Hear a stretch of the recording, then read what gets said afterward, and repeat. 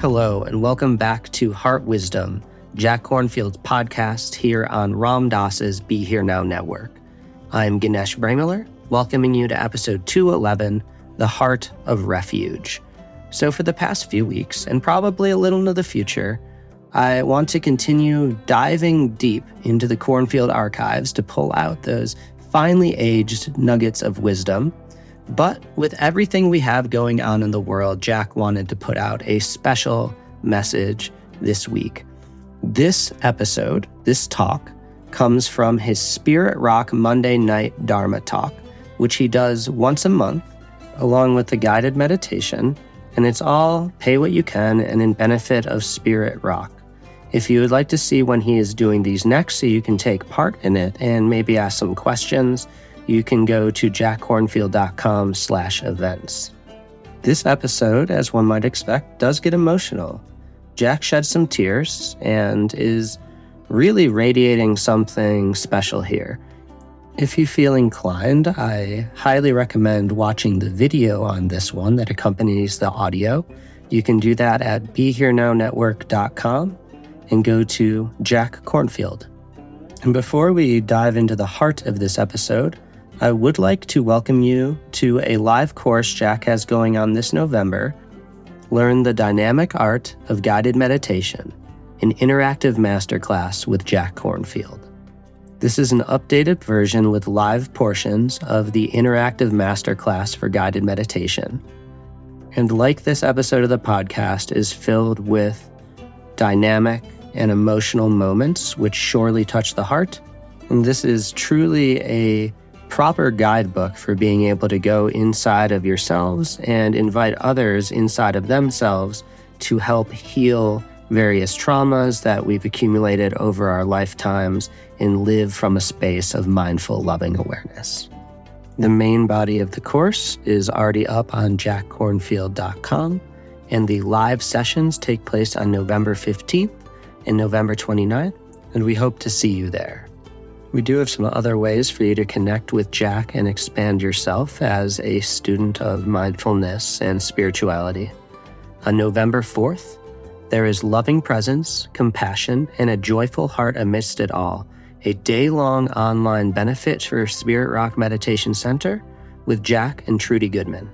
And then, on November 6th, starts the next session of the Power of Awareness 7-week training with Jack, Tara Brock, Conda Mason, and Devin Barry. This online mindfulness training is presented by Sounds True. Then, if you would like the rare opportunity of seeing Jack in person, there is the Ram Dass Open Your Heart in Paradise Retreat, November 29th through December 4th on Maui. And then on January 20th, Jack is taking part in Wisdom and Well-Being at Blue Spirit, Costa Rica, with Trudy Goodman, Lama Sultram Alion, Dr. Dan Siegel, Soren Gordhamer, and many more. So that is what we have going on. If you'd like to take part in any of these events, or if you would like to sign up for Jack's Monday Night Dharma talks that he is coming up at Spirit Rock, which this episode is a sample of, or if you'd like to sign up for the interactive guided meditation course coming this November, you can do this all at jackkornfield.com. So I've said enough today, and I would like to welcome you into episode 211, Heart of Refuge. May you be safe. May you be happy.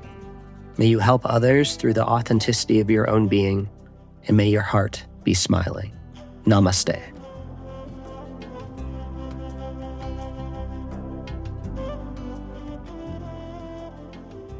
It's great to see you all. So tonight, I've been reflecting on how to talk in these times. And I'd like to speak on the theme of refuge. And I invite all of you who listen to take this teaching as a meditation or a practice. You may not agree with all of it, or it may not be helpful. There's no quiz at the end.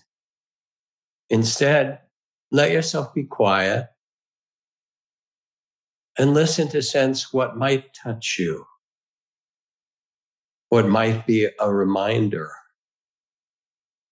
that might inspire something that you already know is true to be further nourished or awakened in your own heart.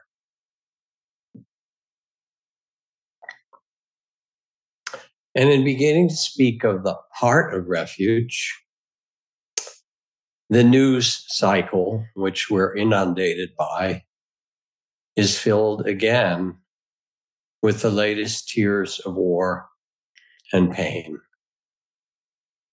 Palestine, Gaza, Israel, immense pain, still in the middle of it. Ukraine, still in the middle of it. Darfur doesn't make the news, kiddo, but there are 450,000 more refugees that spilled into Chad from the war in Sudan in these last months, mostly women and children, where people were killed, homes were burned, villages destroyed. Yes, the Rohingya and Myanmar, yes, so many places. Our own cities, our prisons, our gigantic racist poverty prisons. So let's talk about refuge. In the old writings, descriptions of the Buddhist tradition, if you encountered the Buddha in your wanderings or his wanderings around India, often people would have a dialogue. They'd say, "Oh, I hear a Buddha is coming. I want to ask him some questions." And the Buddhist texts are filled with these dialogues, and people would ask questions. And if they were satisfied with his answer, which generally, but not always they were, then at the end, they would look at him and they say, as if to say, "Now you are my teacher. You have turned upright what was closed. You have illuminated what was in the darkness. I go for refuge in the Buddha and the Buddha mind, the awakened mind. I go for refuge in the Dharma, in the teachings of awakening. I go for refuge in the Sangha, the community that supports awakening among all of us, interbeing. I take refuge in Buddha, Dharma, Sangha." And then they would become often monastics. He would say, "Follow me," or not if they went home. But there was this deep connection by feeling the refuge they had in the Buddha mind, in the teachings and community. Now here we are, turning the word refuge a quarter turn. The world is full of refugees in camps, refugee camps, in boats on the Mediterranean and, the South China Sea, crowded against border walls. How do they find refuge? Where do we find refuge? How can we hold all of this? The wise, it says, do not look at the events, but they look at the causes and conditions. And we can see lots of causes and conditions. Conditions of greed and hatred and power imbalance and histories of conflict and colonialism, all those sorts of things. So there's a poem I wanted to read you, a tiny poem by an 8-year-old girl. And it was written by a Palestinian poet named Fadi Joda. He writes, "My daughter wouldn't hurt a spider that had nestled between her bicycle handles. For 2 weeks, she waited until it left of its own accord. If you tear down the web," I said, "it will simply know that this isn't a place to call home, and you'd get to go biking." She said, "That's how others become refugees, isn't it?"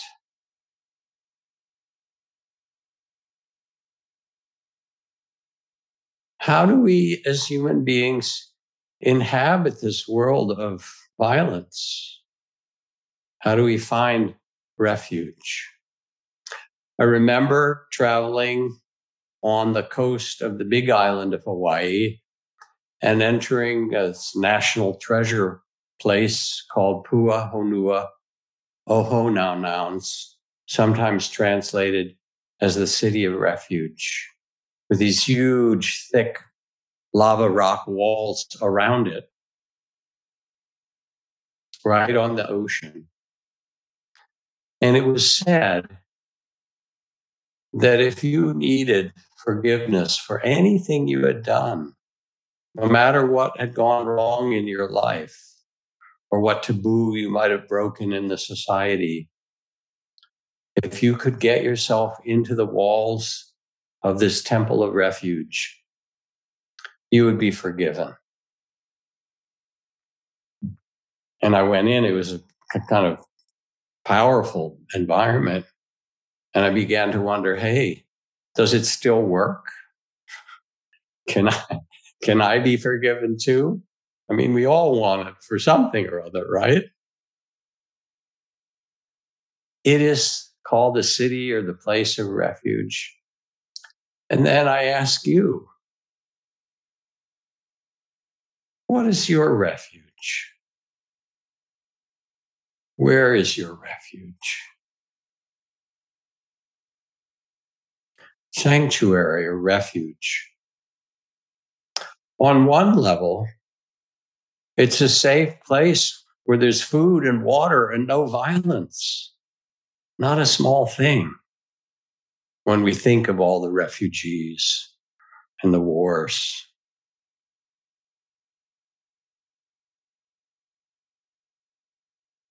And it needs our support as human beings, our money, our political voice, our hands, all of these things to help support and create literal sanctuaries and places of peace. That's a refuge. And people are putting beautiful things in the chat for their refuge. Mount Shasta, friendship is my refuge. The coast with the crashing waves. I take refuge in the trees and their vast silence. Swimming in the ocean. So we all seek to find refuge somewhere. And we want to extend that refuge because it's a longing of every being. That's outer refuge of one kind. Then on another level, and some of this fits with what you put in the chat, there is a kind of sacred refuge. It's the great cathedrals when you enter and you go, oh, wow, this place was built to remind us of the sacredness of life. Or when you enter the cathedrals of the redwoods and the sequoias and the bristlecone pines, the oldest trees on earth, and you sit with them. The temples of nature and silence. The temples of the coral reefs.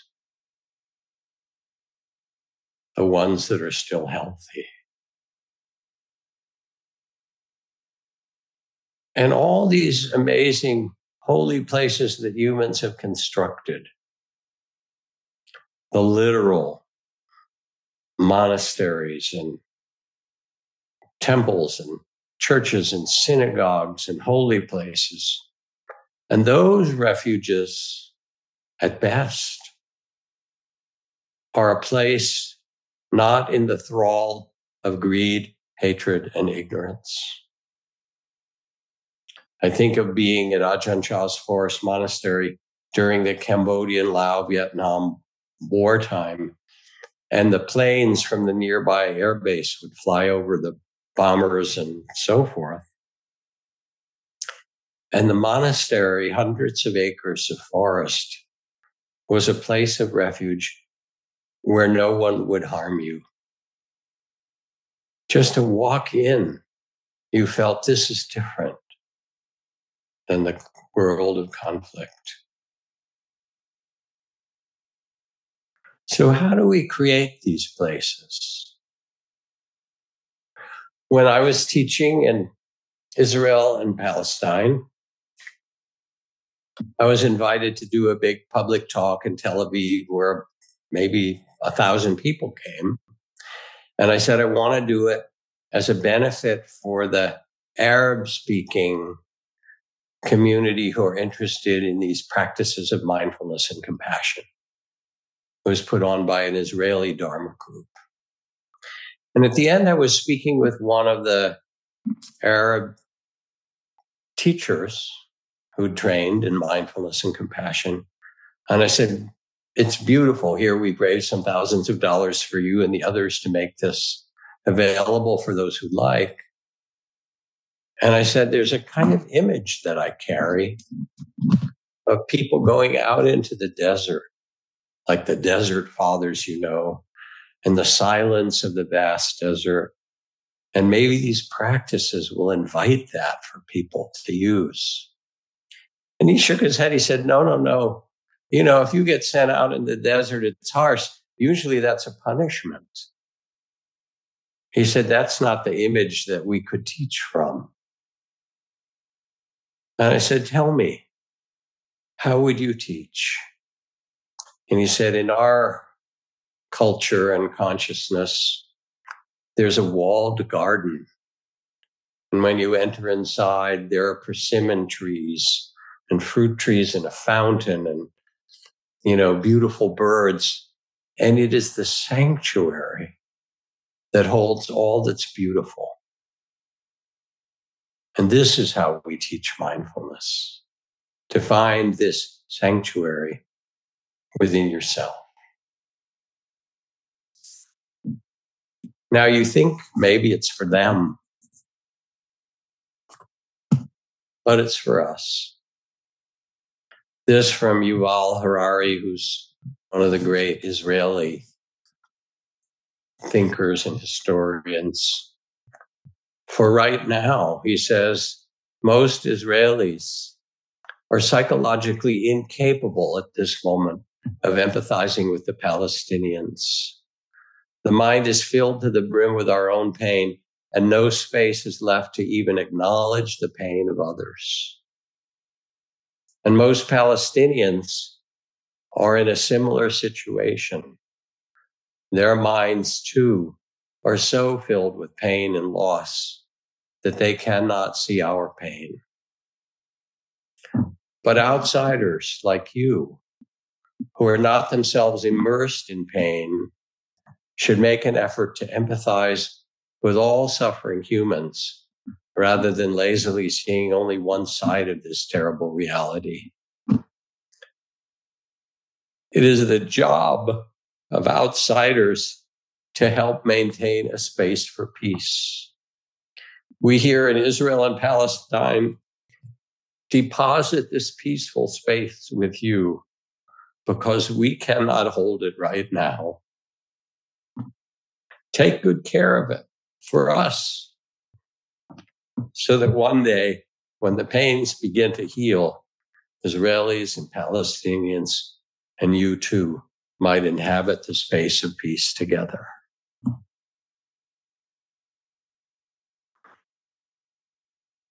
So this is the second level of refuge, really, of that sacred cathedral in the forest or by the ocean or with one another or in the walled garden, the sanctuary, not in the thrall of greed, hatred, and ignorance. And another level, even deeper, is achieved when you go into the temple. If you go into certain Zen temples in Japan or elsewhere, there's this weird thing. They have little low doors. You find them in Tibetan temples too and other places. You have to bow to go into the temple. You can't stride in. You actually have to lower yourself with a certain sense of reverence and humility. And often by the gates of the temple are the demons, that represent all that keep us from that place of peace and stillness. And you have to pass through them. You have to acknowledge them. You can't just ignore them. They're part of the price of admission, to face the demons, to bow low. And then when you enter, you're invited into a timeless reality. In Zen, they say, this is the reality of who you were before your parents were born. That's one of the great koans. Show me, tell me, who were you before your parents were born?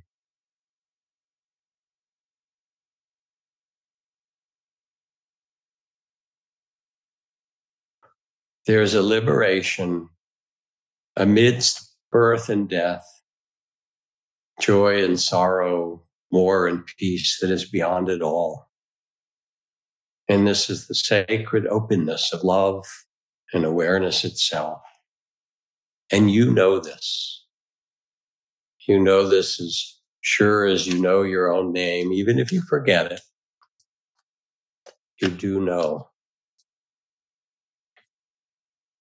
that there's something bigger and majestic and timeless.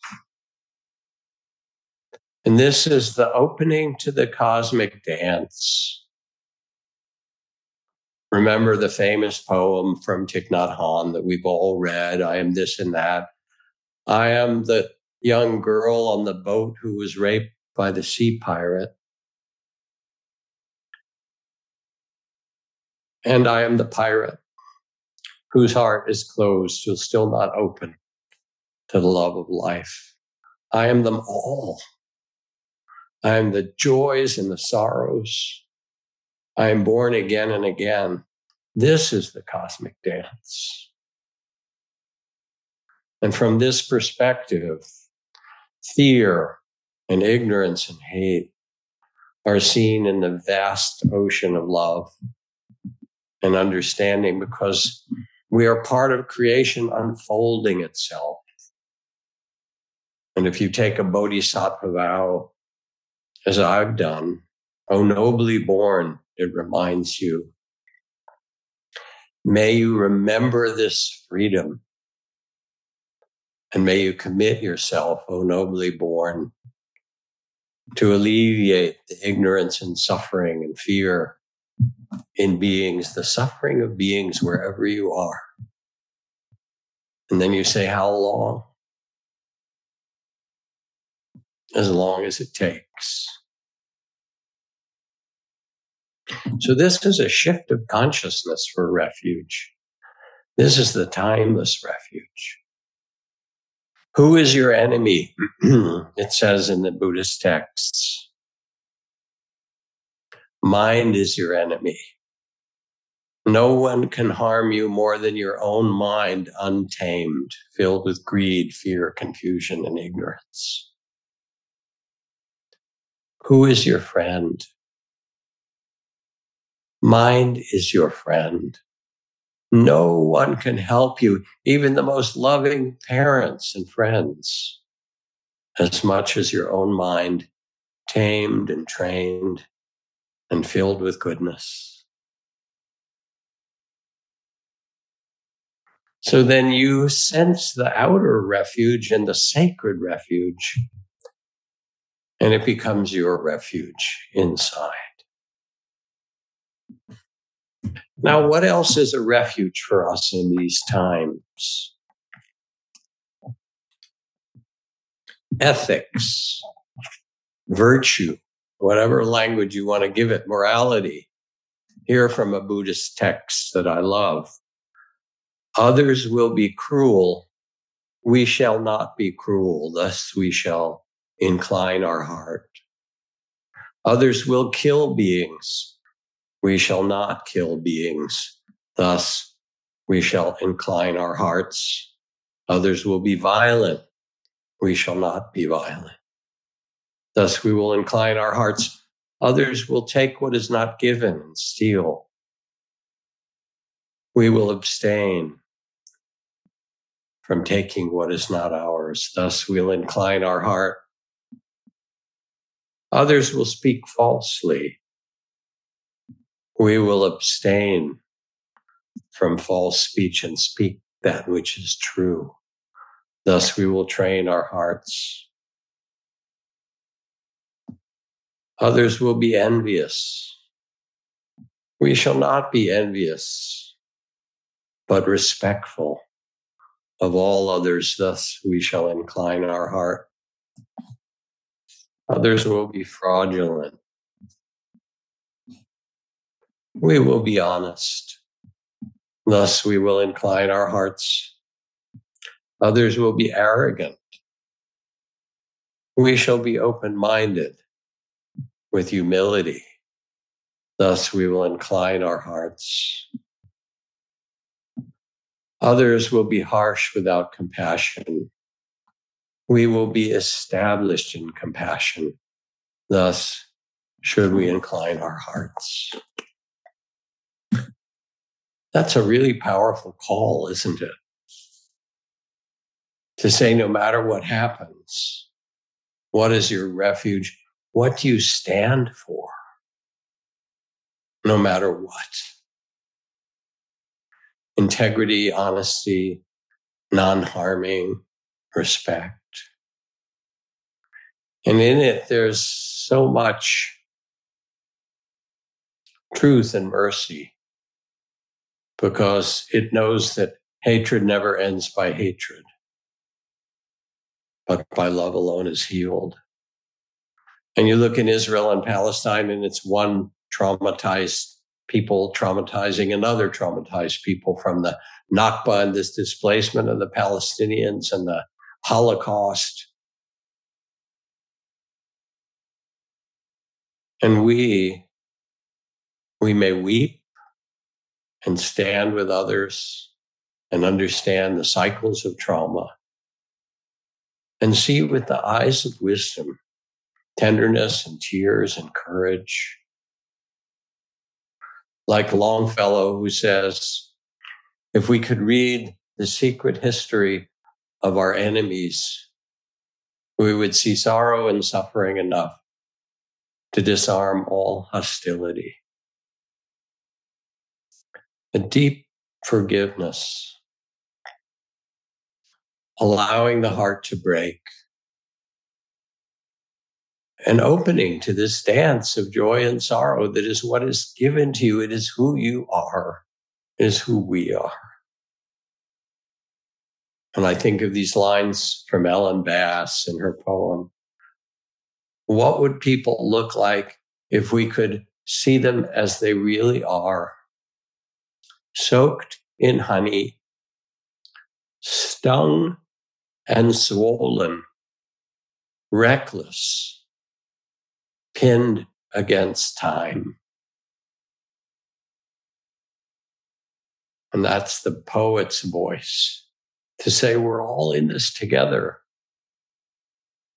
Soaked in honey, stung and swollen, pinned against time. How could we not see with the eyes of love everybody? So what supports you in living your values? Reflect for a moment.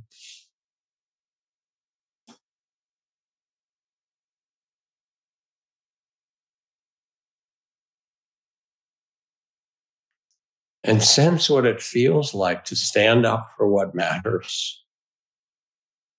Others will do other things, we shall not.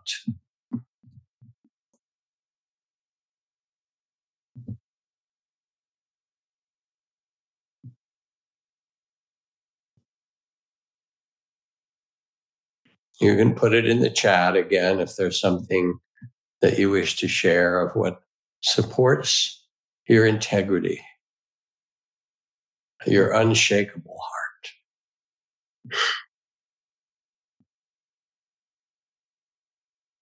Dandelions. Oh, thank you.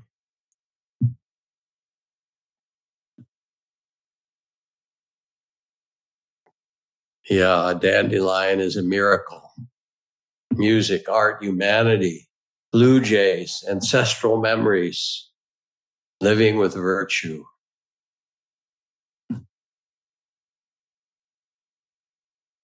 We know, you know, my deep caring supports my integrity.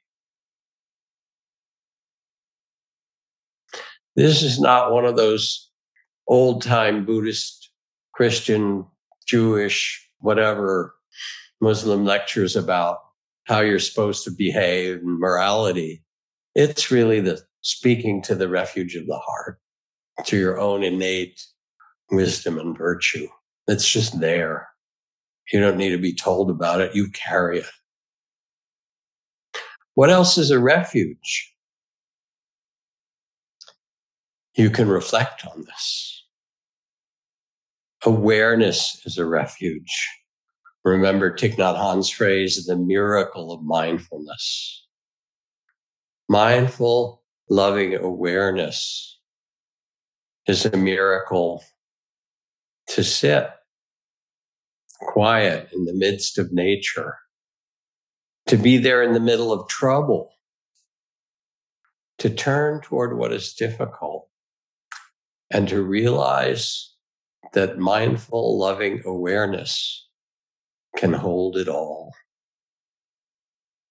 Your body, heart, and mind, war and peace, beauty and violence, climate change. You know, there's a whole new branch of therapy, the Climate Psychotherapy Alliance of therapists who are saying it's not enough to come in and talk about your family or your mother or father, but to talk about your family of the earth. And awareness can hold all of this. It's an extraordinary thing. From Zen Master Suzuki Roshi, he says, suppose your children are suffering from a hopeless disease.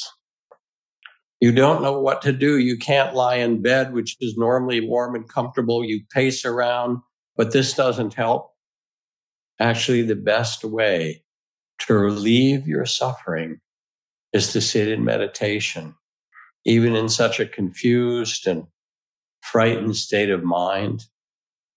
If you have no experience of sitting in this kind of situation, you're not yet a true meditation student. No other activity can appease your suffering like including it in your own awareness and practice. In continuous practice under a succession of agreeable and disagreeable situations, you will realize the marrow of Zen and acquire its true strength.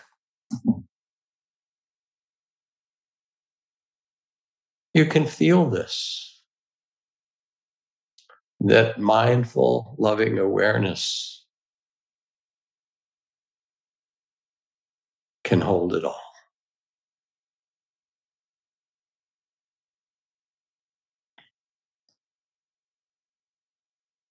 One of the interesting things when you study the Buddhist texts and history is that after Buddha,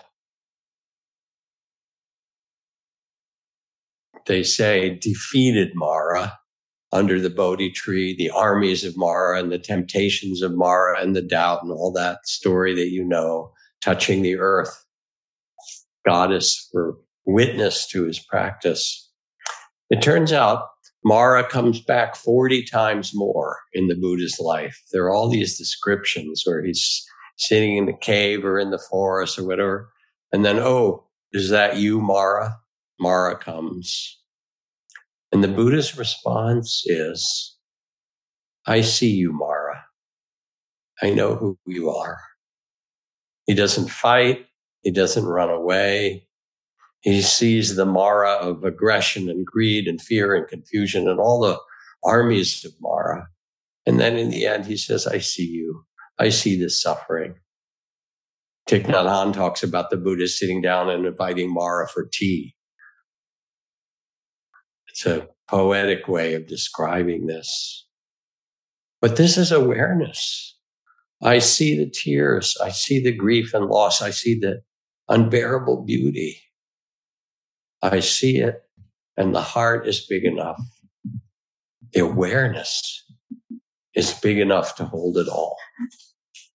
It is a refuge.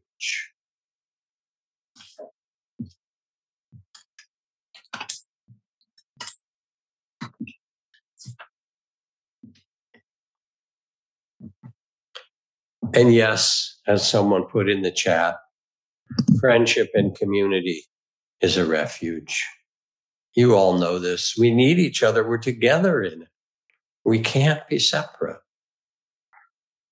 When Martin Luther King talked about the beloved community, I think about it because Trudy and I look at each other these days, some and say, hey,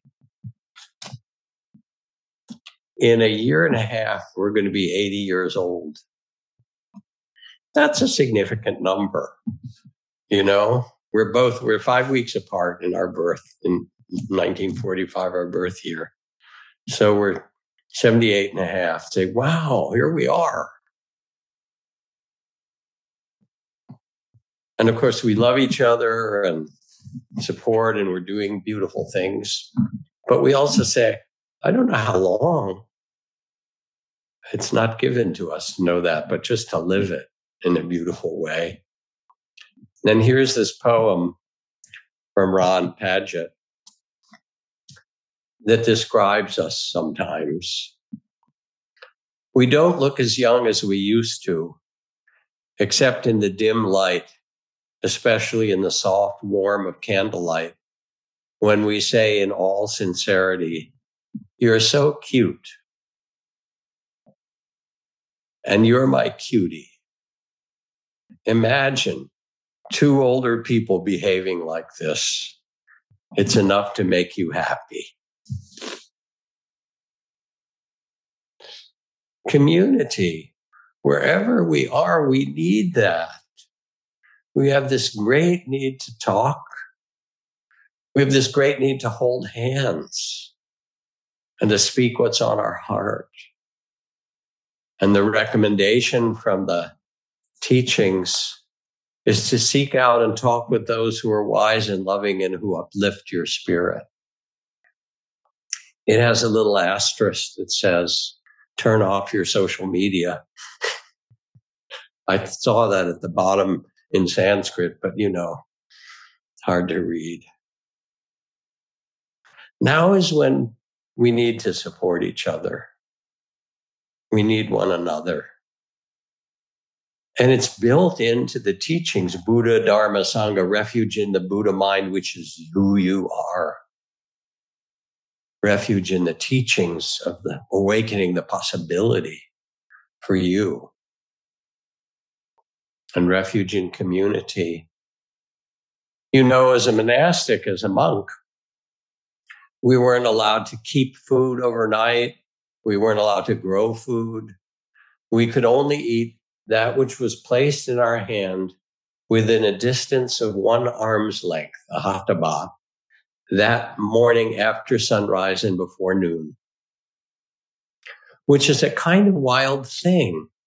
I would go out with my alms bowl into the village and people would put food in because it meant if people didn't feed you every day, you couldn't live. as a monastic. You know, we get these ideas of monks living up in caves and things, and they do in other cultures, in the Mahayana cold cultures of Tibet or Japan. There's other, but the initial rules were that you had to receive your food in your hands that morning from someone who cared for you enough. And when I would walk through really poor villages and they would put some of their rice or curry, I couldn't say, thank you, thank you. You're not allowed to kind of talk to people. You know, you have to pretend to be wise and mindful and so forth, and just to hold it. And I thought, why should I take this food? They're poor. I could write home to my mother and she'd send me a check, right? I could go out and buy food. But they were saying, we so value what you represent. When we see you walk by in your orange ochre robes, when we see the peaceful way you carry your bowl, when we go to the temple to hear the teachings, this is food for our hearts and our souls. We so value this that we offer you today some of the little that we have, that we might share it with you. And it was really a kind of sacred transmission of generosity and care. We need that from each other. And in all the dire situations of the world, it's all the more needed. Send your money, send your aid, stand up, speak what's right, do what you can, socially, politically, whatever it is, offer your heart. We're together in this. I remember when my daughter was 7 years old and she had a medical problem, which they were trying to diagnose. And they gave her antibiotics and it didn't work. And they gave you antivirals and it didn't work. And they said, oh, I'm sorry to say we have to do a biopsy. And as a parent, I got terrified of what it could be. And it was, as Suzuki Roshi says, it was hard to sit. And one of the things that I did is I made an altar and I put her picture on it. And I put a picture of all the loving grandmothers and sages, all the women that I knew that carried the spirit of love.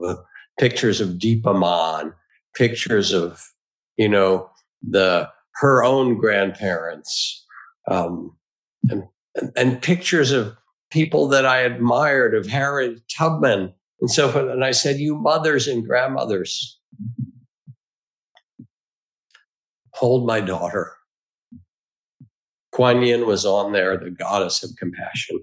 Please hold my daughter and take care of her, because I can't do it all myself. And of course, this is archetypal, but it speaks to us in some deep way. And we all need it. You know, some years ago in New York City, there was a hotline that was started and advertised around by a man who called himself Mr. Apology. And it was the Apology Hotline. It was recorded too. He, published some of it. And he said, if you need to apologize and you haven't had the proper opportunity, please use our Apology Hotline. And what happened was that there were hundreds and hundreds of calls in the first day or two. People with grief, poignant calls, criminals saying, please, I want to apologize. Please accept my apology.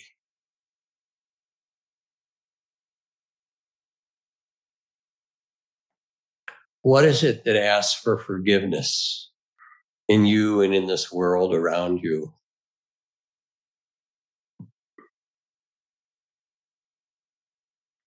Because it's also how we come together. We can bear witness to one another with love and compassion, like Longfellow Sita. struggles and suffering underneath. And at the same time, see underneath all of that the compassion that we all go through that releases our judgment and blame to others or ourselves. What helps you forgive? Again, you're welcome to put in the chat anything that you want to share.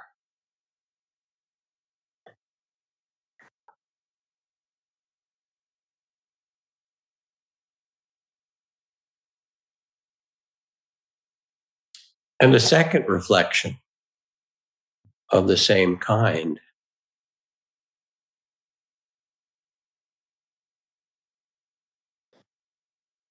How can community be really alive for you as a refuge? What helps you to feel the sense to have that connection in community, where community becomes your refuge?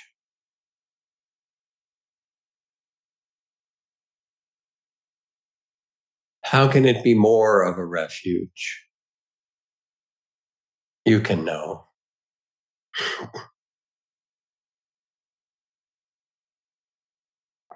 My daughter was okay, by the way. It turned out fine. Somebody asked in the chat. With great relief, thank you. But there are many people whose 7-year-old children are not okay.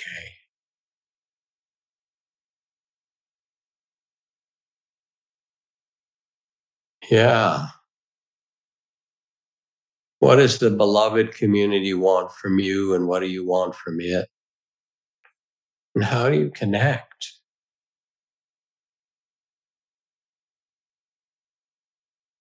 This is part of your human refuge. We need each other.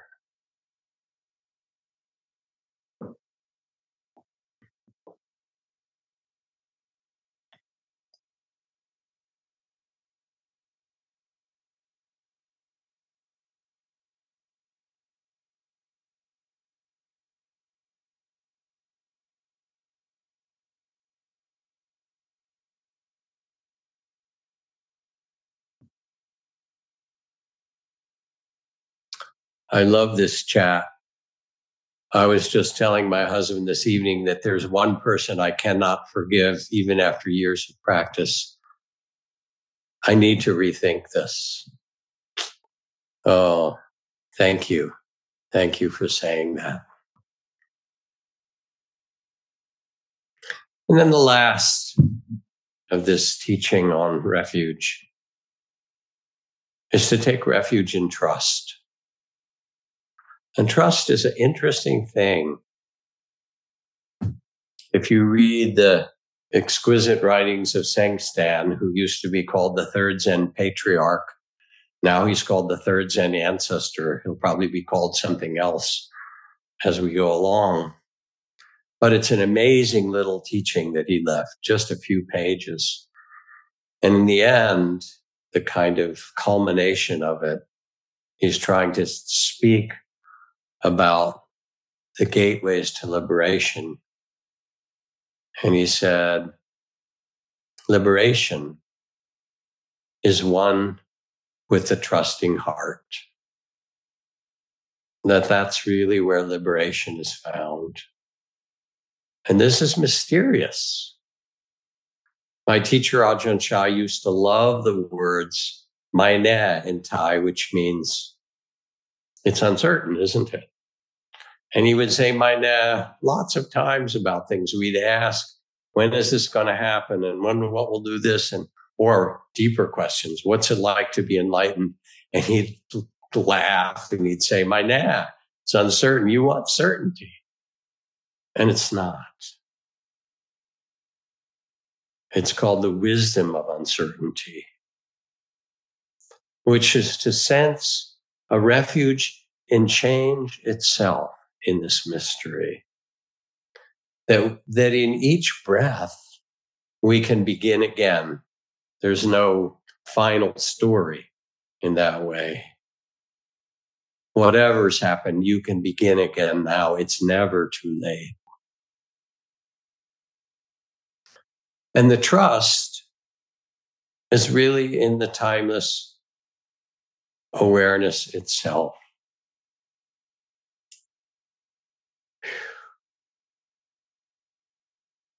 Who do you think you are? Well, that's the wrong question. You think a lot. Maybe a better way to say it is, who are you? Who are you really? You are the consciousness that was born into this body. You're not this body that's made of, vegetables and rice crackers and hamburgers or whatever it is you eat. It's just not you. And you're not your thoughts because they come and go. They're so insubstantial. And you're not your emotions. They come like the weather. Who are you? You are the consciousness that was born into your body and that will leave it at the end of this incarnation. And I got a call from somebody in Los Angeles. Could you help my family member who was a very famous movie actor and, very famous musician who was close to death and terrified? So I got on Zoom with this person for a time and could feel all their fear because they hadn't really done any inner practice. And together I said, let's practice. I'm not going to teach you about how things are. Let's do this together. We practiced some to quiet down, to hold the immense fear with a greater sphere of compassion for everyone who's afraid in the world. And then underneath it, to find that place of unshakable stillness and the field of loving awareness that could hold even that great fear and terror. To find it in their bodies, in their hearts, back and forth over time. And finally, they said after some sessions, I'm different. In a very different way. And then I was called, would I come and speak at their memorial, which I did. And mostly what I talked about is how we know this. We forget it. We get caught in the thrall of our life. But there's something so much greater. And central casting has put you into a particular place in this incarnation. And you get to learn from it, this weird place, And it's your place to exhibit and demonstrate love. And it's really mysterious because awareness is what you are. You're the witness to it all. Wow, what an incarnation. You'll see when your consciousness floats out of your body at the end, you go, whoo, that was a life. How about that one? You'll see. A poem from our great poet, Jack Gilbert, who died a few years ago. It's called Horses at Midnight Without a Moon. So he sets the scene of these horses. No moon, dark night. Our heart wanders lost in the dark woods. Our dream wrestles in the castle of doubt. But there's music in us. Hope is pushed down, but the angel flies up again, taking us with her. The spring mornings begin inch by inch while we sleep and walk with us later as long-legged beauty through the dirty streets. These spring mornings walk with us through the dirty streets as a long-legged beauty. It's no surprise that danger and suffering surround us. What astonishes is the singing. We know the horses are there in the dark meadow because we can smell them, can hear them breathing. Our spirit persists like a man or woman struggling through the frozen valley who suddenly smells flowers and realizes the snow is melting out of sight on top of the mountain and knows that even now in the dark, spring has begun.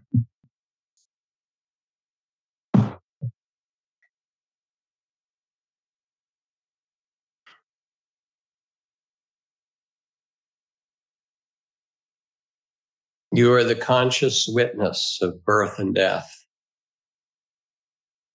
of war and peace, of joy and sorrow, of unbearable beauty in the ocean of tears. This is what's given to you, to us. And you are the Buddha. You are the one who knows, Ajahn Chah's phrase. You're the consciousness, the witness to it all.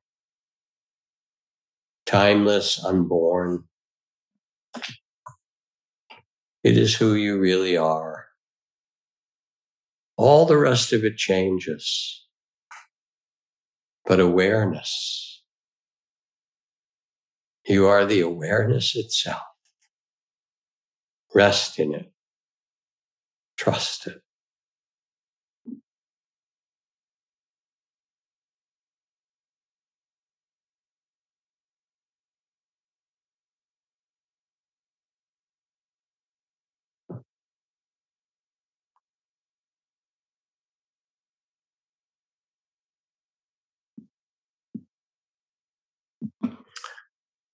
I feel like this evening, letting these words resonate, whatever was helpful, feeling your presence, seeing those of you in the little squares on the screen, which I love, sensing that we come together as a place of refuge and wonder, maybe, loving Mary Oliver's phrase, I was a bride married to amazement.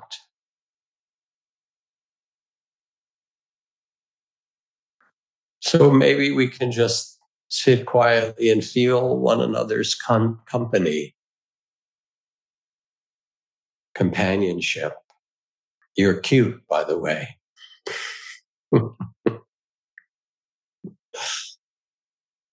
With our hearts that both weep and love and that are big enough to move through this world and bring it peace. And if anyone wants to say anything in the chat, you're welcome to. We'll stay quiet for a minute or two and just gaze kindly. Say thank you to this community that's come together in this moment beautifully.